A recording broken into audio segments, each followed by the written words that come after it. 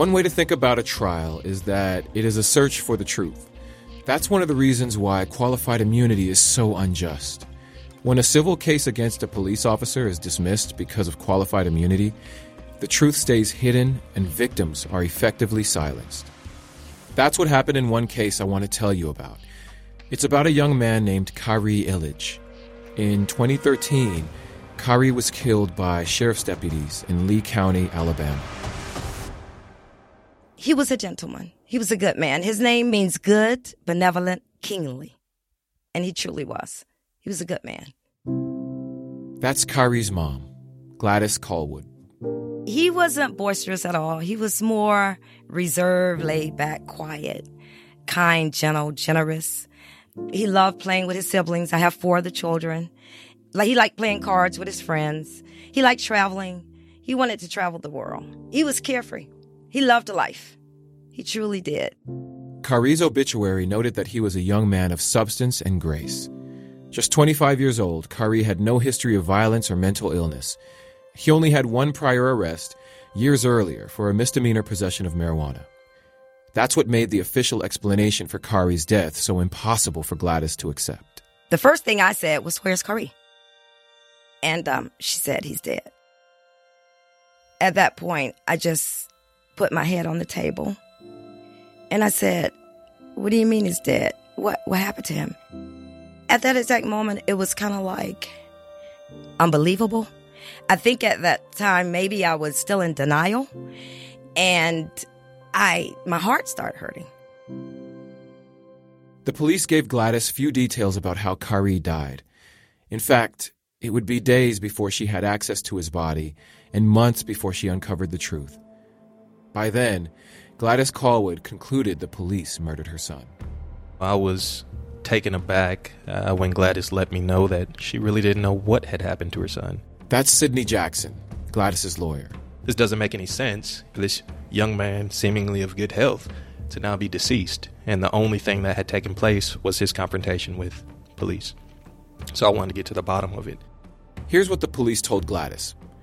On the night Khari died, he experienced a mental health crisis. He was found walking down the middle of the street, naked, unarmed, and disoriented. They told her that Khari had trespassed and refused to comply to a deputy's commands. He resisted arrest and was tased 2 times. Khari, they said, died at the scene of cardiac arrest. Much of what the police told Khari's mother was true. He had experienced a mental health crisis. He was discovered naked, unarmed, and disoriented walking down the street. But Khari Illidge did not resist arrest and was not tased 2 times. Both of those were lies. When I learned more and more about the facts, it was very tough. Khari was the only African-American individual involved in this entire situation. All of the officers were white. The neighborhood that he was in was predominantly white. And we're talking about a rural town in Alabama. Had Khari been white, I hate to be cliche or whatever it may be, but I don't think this would have happened at all. Not at all. It wouldn't have gotten this far. They would have tried to figure out exactly why a white guy was running around naked. They would have tried to get to the bottom of that. That would have been the investigation. One of the first things Sidney did was request the data on the tasers used by the sheriff's deputies. What he discovered stunned him. The officers had not tased Khari twice, as they had told Gladys, but 19 times instead. The first deputy to encounter Khari noted that Khari was so disoriented he did not recognize him as a law enforcement officer. Nevertheless, within moments of arriving, the deputy pulled out his taser and fired it at Khari. This was before he even had any other interaction aside from him trying to talk to Khari from the vehicle when he was following him. When Khari, naked and unarmed, stumbled away, the deputy tackled him and tased Khari an additional 4 times. He then called for backup as Khari staggered into a neighbor's backyard. By this time, approximately 4 law enforcement officers were there. Khari was still in the backyard. Within minutes, 2 other officers arrived. So now we're talking about 6 law enforcement officers. Khari, of course, is still there in a state of confusion. Ultimately, he's not saying anything. He's standing there. He's not saying anything. The deputies claimed that Khari clenched his fist and approached them, snarling. an account later contradicted by an eyewitness.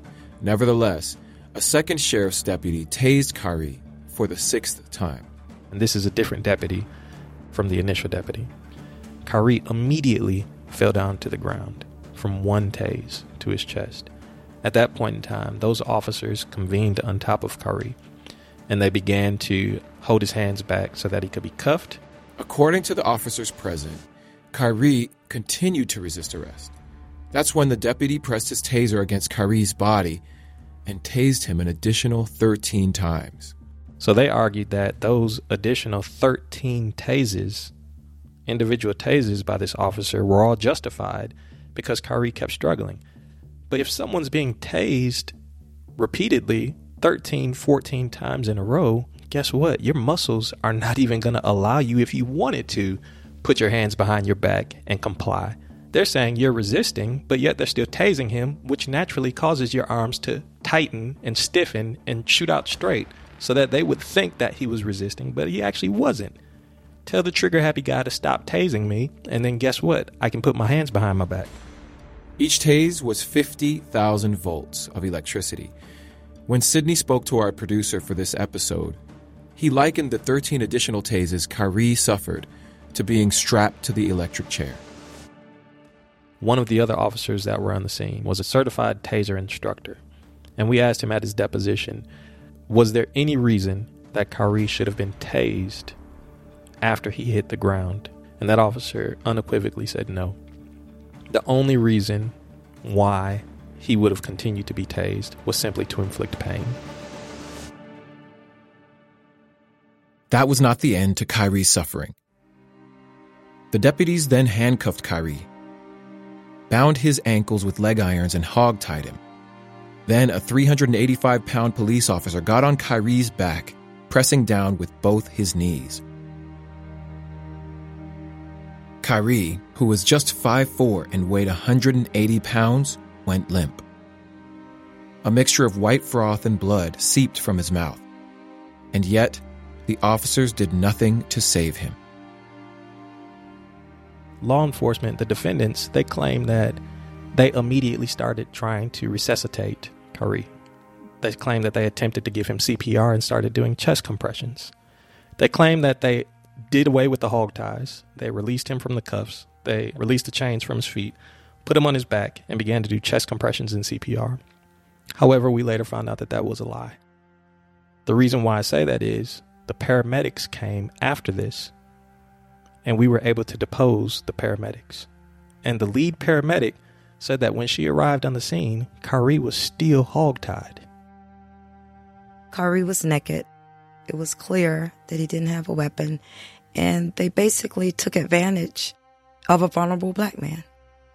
And they had a chance to abuse him, to mistreat him, to kill him, to do everything that they did.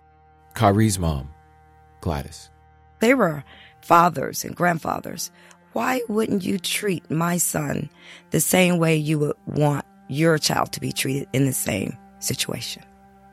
You know, they treated him like an animal, worse than an animal, hog-tied. You know, when you were doing that, were you even considering that this is a human being with family, friends, loved ones that cared and cherished and valued his life? It hurts my heart to know that my son was treated the way that he was. That he was, in fact, murdered. To me, that is murder. And Khari didn't deserve that. No one does. No charges were brought against the sheriff's deputies or the officers involved in this case. This left Gladys Callwood with only one path for justice: sue the deputies and officers involved in civil court for violating Khari's 4th and 14th Amendment rights. But Gladys's case never went to trial. No jury ever heard any of these facts. The case was dismissed at summary judgment because of qualified immunity. They argued specifically that the act of tasing an unarmed individual a total of 19 times, then restraining him not only by handcuffs but also hog-tying him, and then sitting on his back, and I say sitting on his back loosely, he was kneeling on his back a 385-pound man for an extended duration. They claim that there was not enough case law that had been out there to have put them on notice that what they were doing was unconstitutional. Think about that. The 11th Circuit Court ruled that the officers were entitled to qualified immunity because they did not violate Khari's rights in a way that was clearly established. It didn't matter that the Supreme Court has ruled multiple times that police cannot use force that serves no legitimate purpose, and that one of the officers in the case admitted the only reason Khari was tased an additional 13 times was to inflict pain. The mere fact that there was no prior case with an identical set of facts of what happened to Khari Illidge meant that the officers were granted qualified immunity and the case against them dismissed. Once qualified immunity was granted to the law enforcement officers involved, there was nothing else to do because the case was no longer there. We argued it all the way up to the Supreme Court, but the Supreme Court denied granting certiorari to hear our appeals. So we were left with nothing. And ultimately, the case involving Khari Illidge went away. I wasn't aware of qualified immunity at all. I was just shocked, angry that was even in place. Because we feel like, as citizens, police officers are here to serve and protect. And I feel like qualified immunity allows them to maim and murder without repercussions. We'll be right back. Welcome back to Unaccountable with me, Ben Cohen. And me, Aloe Black. We're joined now by civil rights lawyer Lee Merritt. Lee, thanks so much for joining us on Unaccountable today. How are you getting on? I am doing well. I'm hunkering down in North Texas where it's rainy, and I am working from home. I've been working from home since the pandemic, and so I have a bit of peace about myself today. Lee, what projects are you working on right now? What cases are you fighting? Well, I just returned from a road trip. We have 65 active civil rights cases throughout the country, but I just returned from a road trip that went from Texas, where I was advocating for the family of Marvin Scott III, who was killed in custody after being arrested for less than 2 ounces of marijuana. They found a joint on him, and he died while in police custody in Collin County, Texas. I then went over to meet with the family of Ronald Green, who was beat to death by Louisiana state troopers 2 years ago last week. And we're continuing to advocate for the release of the video, which we have now seen, but we're not permitted by the law to release. One of the officers involved in his assault has since died. Another officer was given 50 hours of suspension. I moved from there to Atlanta, Georgia, where the Ahmaud Arbery law was passed that made it illegal to engage in vigilante justice. Yes, and it took till 2021 for the law to change in Georgia to make it illegal for citizens to arrest black citizens. It was an old Civil War era law that justified lynching that was finally taken off the books. And for what it's worth, Georgia was the first state to take it off the books in 2021. Most states still have some sort of statute that reflects that. And then I turned around and came back. And, we're still active on many, many cases, unfortunately. When you say we, how many lawyers are working with you? I have 9 civil rights attorneys in my firm that work in our civil rights practice. However, I work with a network of civil rights attorneys across the country. Some you have heard of, some you haven't. Unfortunately, there's never going to be enough for the deadliest police culture in the modern world and the largest industrial prison complex in human history to address all the injustice. But some of the names like Ben Crump and Chris Stewart and Demario Solomon and Sue Ann Robinson and so many attorneys across the country, we all work together. Sometimes we're in on the same case, and sometimes we're just supporting each other's efforts. Lee, I want to start another part of the conversation by asking you a question. I'm asking for both me and Ben, but also for the benefit of the listeners, as I know many people have been wondering the same thing. Okay, you're a civil rights attorney and you work on the civil rights side, but why is it so hard for cops to be criminally held responsible for their actions? I think there are a lot of different reasons that make it very difficult for police officers to be held accountable. I will start with it's the law itself. So when we start talking about legislation, the law itself allows for an insulation to be built into police officers' use of force. So unlike non-law enforcement, other citizens, when you commit a crime, they look at the elements of the crime and see if you've matched the elements. according to the standard of all other reasonable people, if another reasonable person in your situation, what they have done, what you would have done, and to determine whether or not the use of force was justified. For law enforcement officers, they consider what a reasonable police officer would have done based on the actions of police officers in the past. And it turns out the police officers are trained to perceive a threat and to use force to terminate that threat.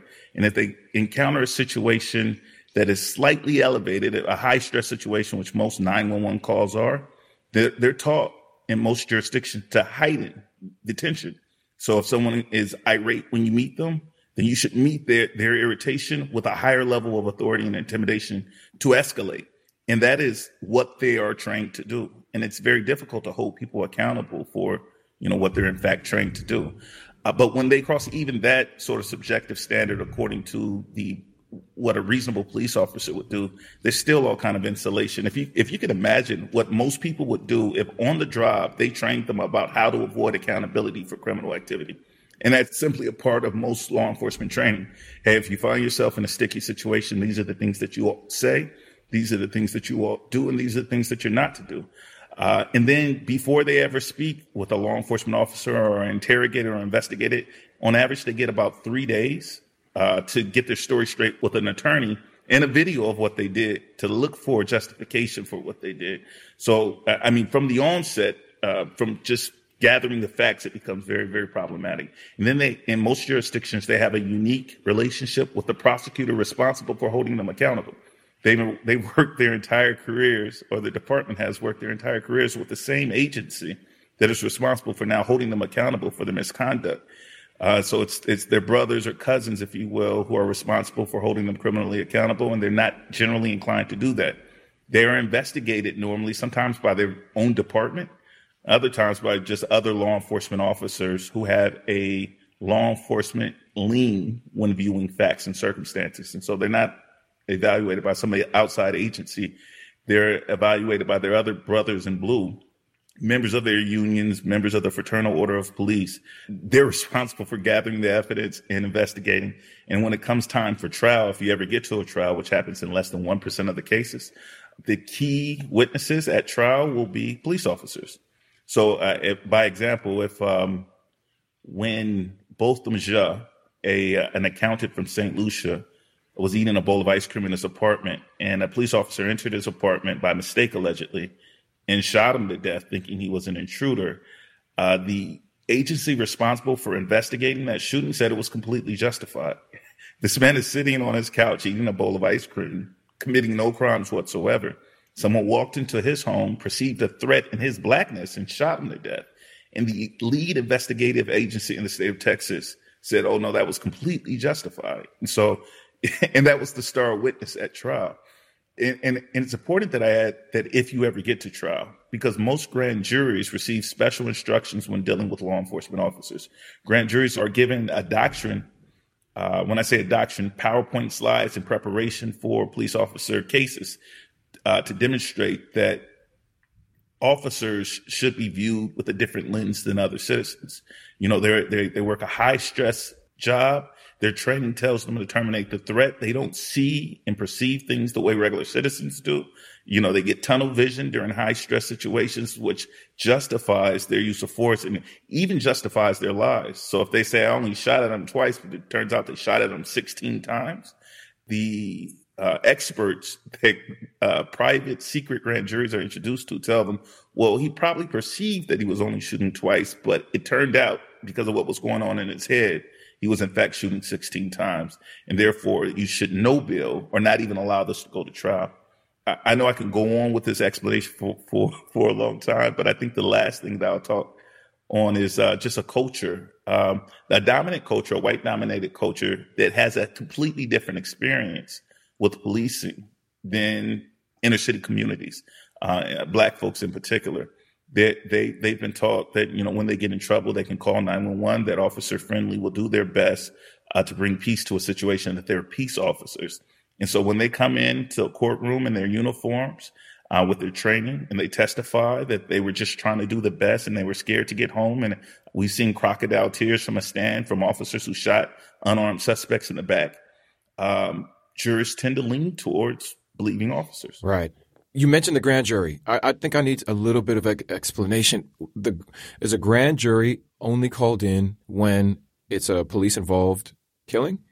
Grand juries are called in all cases, or most cases. There are often times where you can avoid a grand jury if the evidence is so clear that a prosecutor wants to directly indict without the support of a group of private citizens who have been working within a region or a jurisdiction for a few months, hearing cases from the prosecutor's office, generally developing a relationship again with law enforcement and prosecutors during that process. But the grand jury is a secret process. You can't let cameras in. You don't get to see what evidence goes before them. And they get these facts again from law enforcement officials or prosecutors, and then they get to make a determination whether criminal charges will go forward against an officer. This is what I would call systemic racism. Why else would a system exist in this way?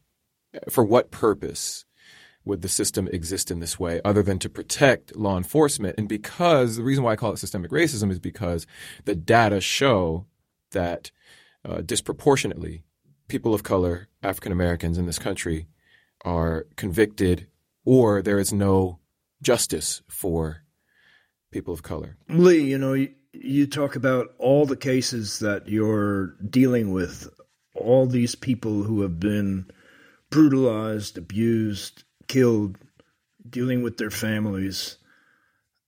I mean, it must take an incredible toll on you as a person that you're experiencing people's sadness and grief. And I guess at the same time, I mean, how does it work for you? Well, I've been experiencing the sadness that you're referring to just by being Black in America for a long time, right? I grew up in South Central Los Angeles during what we'll call the Rodney King era. And so one of my earliest memories is seeing that man brutalized on TV over and over and over again. And then we learned that the officers would face no criminal accountability. And, Rodney King wasn't a one-off. Being a civil rights attorney was a second profession for me. I used to be a school teacher, high school teacher, well, middle and high school, and a basketball coach. And the year I was graduating law school, George Zimmerman walked for the murder of Trayvon Martin. And so we were repeatedly told that our lives are simply less valuable, that we're not protected by law enforcement, we're not protected by the criminal justice system. And it is a cosmic stress on Black people in the country. So I always looked at being able to get involved in the fight and use my resources and gifts to bring accountability, or at least fight for accountability and help families as a sort of source of relief. I realized after working in this profession for a year, that was sort of a false hope, that it did impact me mentally, right? That even when we were able to get successful outcomes in some rare cases, that it took a personal toll on me, that I had to learn a lot more about mental health, personal mental health and community mental health, and take steps to try to get some of the chaos that is my profession out of my household, to have peace in my household. And so this, I'm sorry, I had to pause there. I was going to describe a picture that's behind me that you won't see. Generally, that picture is the picture of, it used to be the picture of a victim, but I learned to keep that out of my home and bring in, some more things that reminded me of life and my family and love, and separate my work from my home. But it's difficult when you're Black, because you turn on the TV, you open up your phone, and you scroll and you see another injustice, and it's daily. Law enforcement officers in the United States kill about 3 people a day. And 1 out of 3 Black men who look like me or who from where I'm from are going to be incarcerated. Even practicing law as a civil rights attorney, I was put on trial. And the Texas bar, the state of Texas, tried to put me in prison for 8 years for practicing civil rights law in Texas. It's a constant threat. Wow. And yet the other side of it is that you're doing something about it, that you're working for justice, that you're working to fix it, to get justice for these people.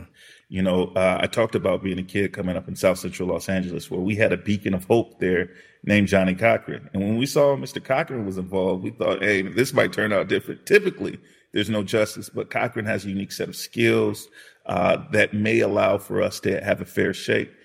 And, when I was able to take on some of these cases in Texas, there was a young man, a 15-year-old kid named Jordan Edwards, who was murdered by a police officer back in 2017. And no officer had been indicted for murder in Dallas County in 40 years. No white officer had ever been indicted for the murder of a black child in Dallas County in its history.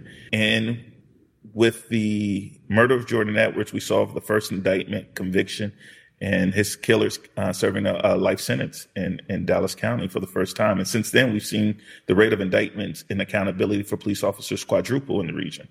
And so, yeah, people see, my team coming and they think, generally it doesn't turn out well for us, but this might be different. There was something that struck me when you were speaking earlier, Lee, that, what'd you say, only 1% of police officers that are accused of committing a crime get indicted? Mm-hmm. Of the 1,100 officer-involved shootings a year, and that's just officer-involved shootings. Because obviously, as we've seen George Floyd, asphyxiation, being beat to death, being tased to death, there's a myriad of ways that violence is projected on our community. Less out of all those cases, the 1,100 plus, less than 1% each year are ever indicted. I didn't say convicted, indicted. And then even fewer are actually convicted of any crime. If I might, in the state of California, only one officer in the history of the state has been convicted for murder, and that was for the murder of Oscar Grant. And he only served a sentence of 11 months. And so, yeah, it's systemic. So you're saying that if we are to get any kind of justice, we're going to have a much better shot outside of the criminal justice system, that it's more likely that in a civil suit that there's a chance of a victim getting justice? No, I'm not saying that at all. I think that's a common myth because we hear about $27 million verdicts for the family of George Floyd, and we think, well, that's the norm. We hear about the settlement of Breonna Taylor where there was no justice in the criminal courts, and you think, well, at least families have a civil remedy. But the civil courts are not designed to give families remedy. The cases you hear about are the exception rather than the rule. Of the 64 cases that I have, multi-million-dollar settlements are very rare. And if you fight for criminal accountability in most jurisdictions, then the likelihood of civil accountability is decreased. What I mean by that is that if, say, the case of Jordan Edwards, which is still ongoing civilly, we were able to see the officer convicted and sent to jail for murder. And then the city said the same thing they said for Amber Geiger with the murder of Botham Jean. Well, that was a crime. It has nothing to do with us. And so they refused to indemnify the officers. To indemnify means to pay for the damage that they did to the family. They say, if you want to collect from the officer, who, by the way, you sent to jail. And so there's no recovery there either. And why is there no recovery? Why can't you sue the officer? Well, the officer generally doesn't own many assets. Most citizens don't own real assets.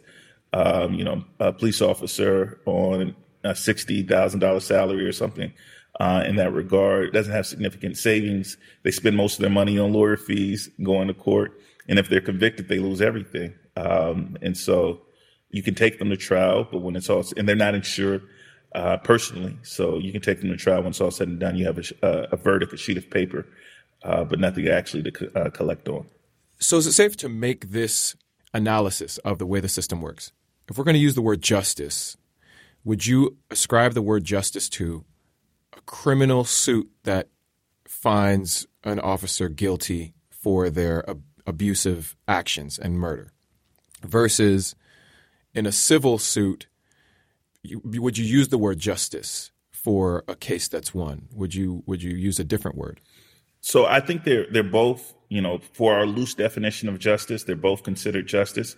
I think going after a police officer is important because, and it's sort of the name of this podcast, accountability is key as a deterrent for police officer misconduct.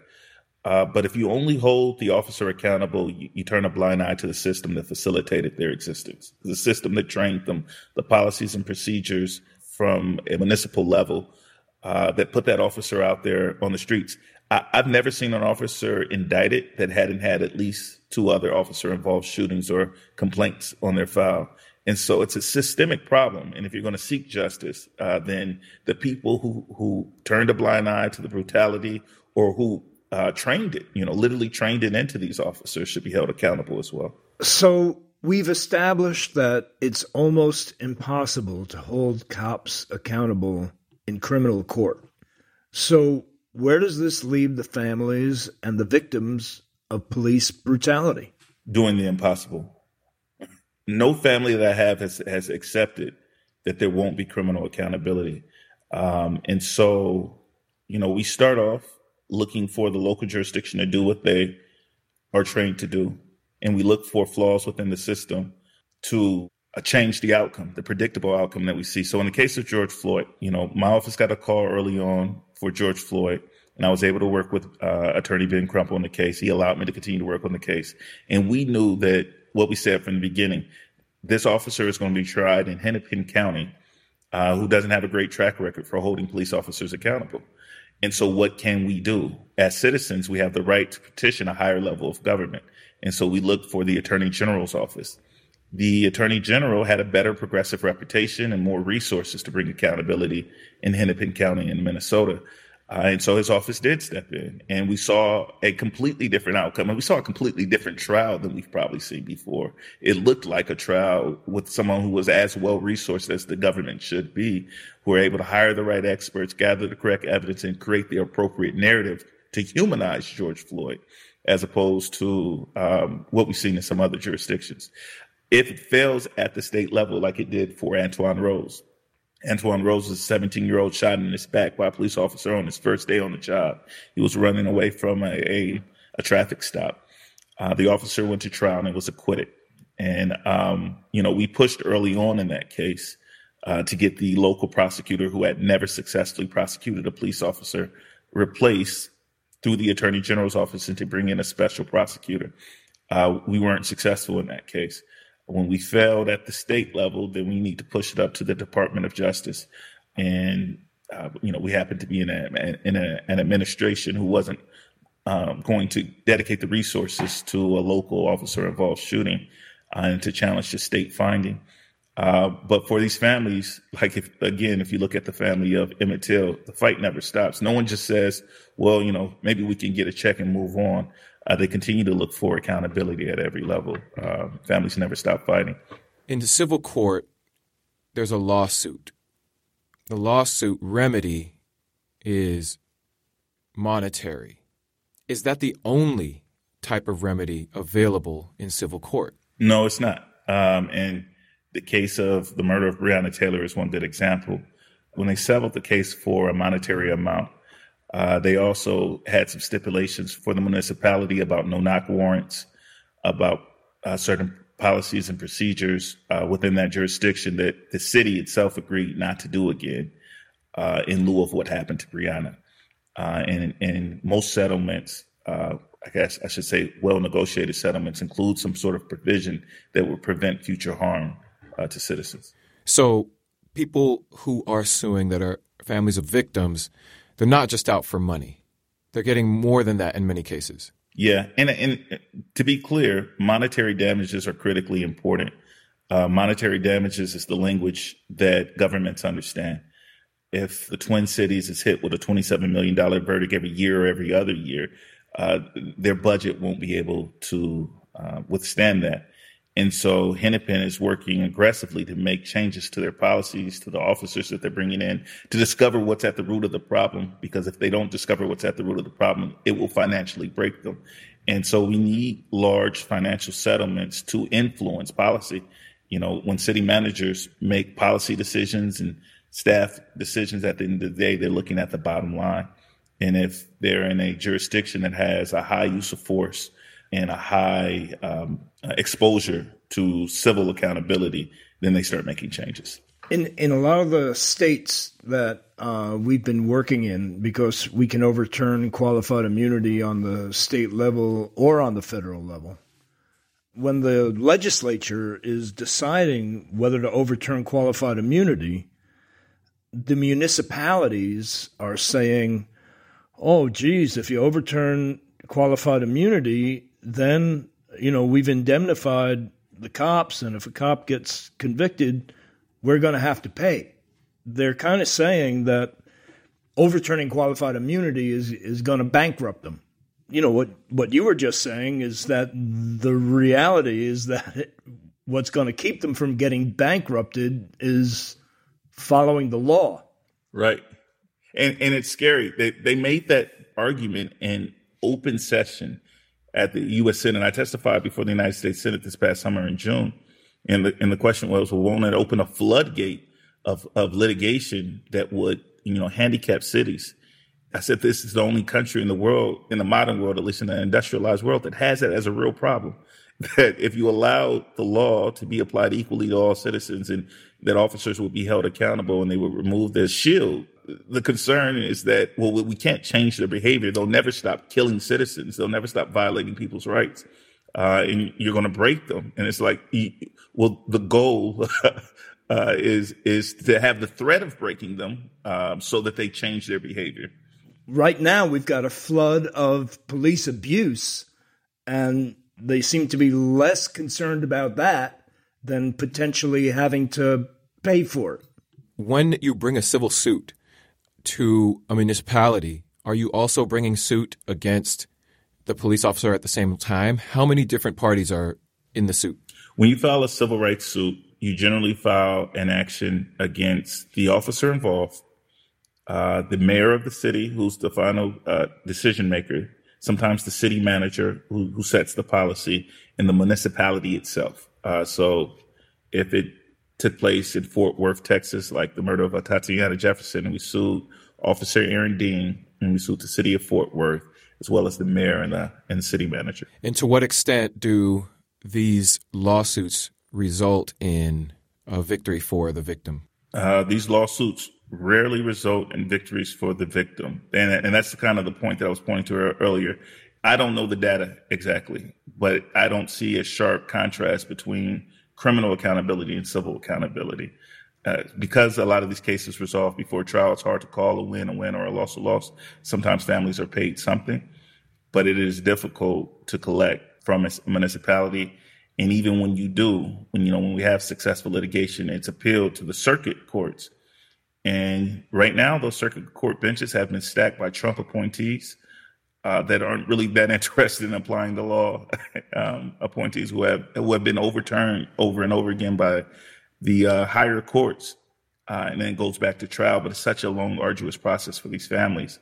I mentioned that I was a school teacher before I became an attorney. I've only been practicing about 7 years, and that's about how long it takes for a lot of these cases to resolve. Currently, the federal government the legislature, Congress, is in the process of trying to pass police reform, the George Floyd Justice and Policing Act.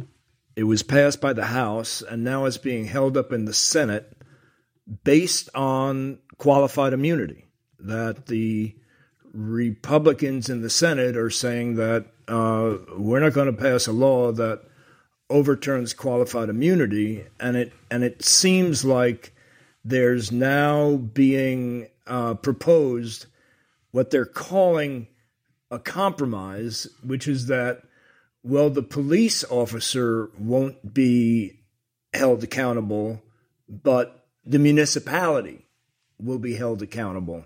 And I don't really understand how that's a compromise. I think that if a municipality is held accountable, then they'll find a way to control their officers, right? And so I do think it's a good thing for policy hawks to pursue a greater accountability from a municipal standpoint, because they control, train, hire, and dispatch these police officers. I also see the importance from a ground level of having officers thinking that they will be personally accountable so that they pause for a moment before they pull the trigger. But even if they pass the changes that they're hoping to pass with the George Floyd Justice and Policing Act and some of the other legislation coming down the pipeline, I don't think you significantly reduce the instances of police brutality and violence or incarceration. And that's sort of the scary thing. We are held up on, just the first law, the first batch of legislation. And it's like we don't fully understand the problem or we don't care. Because, statistically, even if you remove qualified immunity, there are still so many systemic issues with policing and America's criminal justice system that has sprung up really over the last 40 years. This rapid brutality issue, this rapid incarceration issue is a relatively new advent that came about during the 80s. And there are very specific things that were put in place that created this culture. And you have to go after all of those things to dismantle it. And this is just a first step. I have been working with Cory Booker and other senators to get the legislation passed. I'm actually pretty hopeful that in the next couple of weeks you'll hear, a significant breakthrough that will include ending qualified immunity. I hope people don't take that as a signal that the tide has turned. It is a drop in the bucket. We were working in Maryland, and there was a woman there, a mother of a kid who had been killed by the police. Who, they have a group of mothers who are all in that same situation. And the law that was being proposed in Maryland to overturn qualified immunity, that was the idea, and that the settlement would come out of the police officer's pension, that the police officer would, if convicted, found guilty, would lose his or her pension. And she was saying if a police officer knew they were going to lose their pension, they would think twice before doing that act. That kind of made sense to me. I think if you go after police officers' pension, if you require that they be insured, I really think that there should be an enhanced penalty for abuse of power from a law enforcement standpoint that you may begin to impact the psyche of police officers right before they pull the trigger. I think that we should pursue policy that starts even sooner than then, that starts with the actual training. I know we talk about training a lot. And I don't think that there is a CLE or, continuing education credit that is going to reduce police violence. I think you have to change the format altogether. They are trained killers. What drives me crazy is that we, the taxpayers, pay to have police officers go through what is called warrior training, that they bring in these ex-military to train them about what they call the battlefield, that they need to control the territory. And then on top of that, we give former military preference in terms of becoming police officers. They get extra points on the exam. They go to the head of the line. So you got training that we want to train you to be like warriors. And my understanding of that, the idea of warrior training is to help a person learn to kill without compunction. You don't want to see that other person as a human. They're training police officers to push past the human instinct to preserve life. That's their training. It's trying to figure out how to get humans to push past their instinct to care about other lives.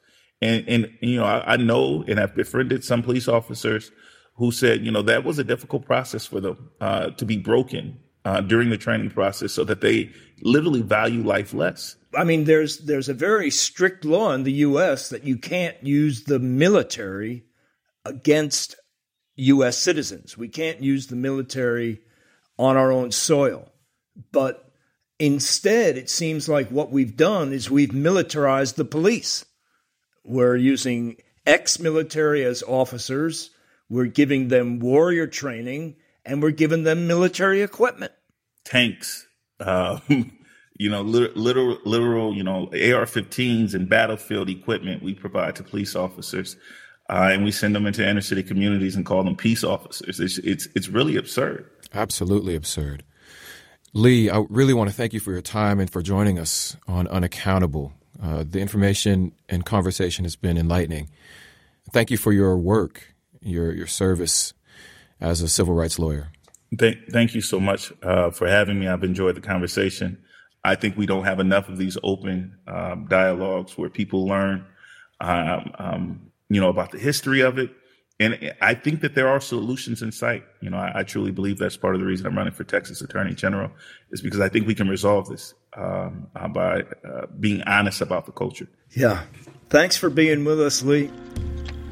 Speaking to Lee was really informative.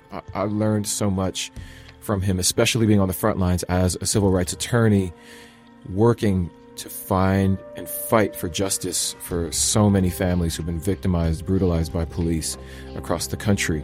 Yeah, and how hard it is to get an indictment and then to get a conviction. I mean, he was saying, like, in 1% of the cases, you can actually bring it to trial. You start to really get a sense of who are the stakeholders, what they really care about, and ultimately why the violence continues to be perpetrated against citizens of the United States and disproportionately against people of color. Yeah, when I first got into this, I thought, well, we take care of qualified immunity and everything's going to be hunky-dory, and I guess not. I guess we're going to have to stay in it. We will definitely stay in it, but I think qualified immunity is a really huge, massive piece around accountability. And so once the municipalities recognize that they are being held accountable for the actions of their employees, changes will happen. Changes will happen a lot faster because cities will not want to have to foot the bill as per law. And remember, we need to act now. You can join the campaign to end qualified immunity by going to holdcopsaccountable.org. That's holdcopsaccountable.org. Also, we know the power of social media. Share this podcast on your channels using the hashtag unaccountable. And finally, we need you to call your senator now. Tell him you want him to vote to abolish qualified immunity and hold the police accountable. Call the United States Capitol switchboard at 202-224-3121. Just tell them where you live, and they'll connect you to your Senate office. We'll see you next time. This is a Crowd Network podcast presented by me, Aloe Black, and my co-host, Ben Cohen. It was produced by Luis Gwilliam and Michael Epstein, and edited by Mickey Curling. Crowd Network, a place where you belong.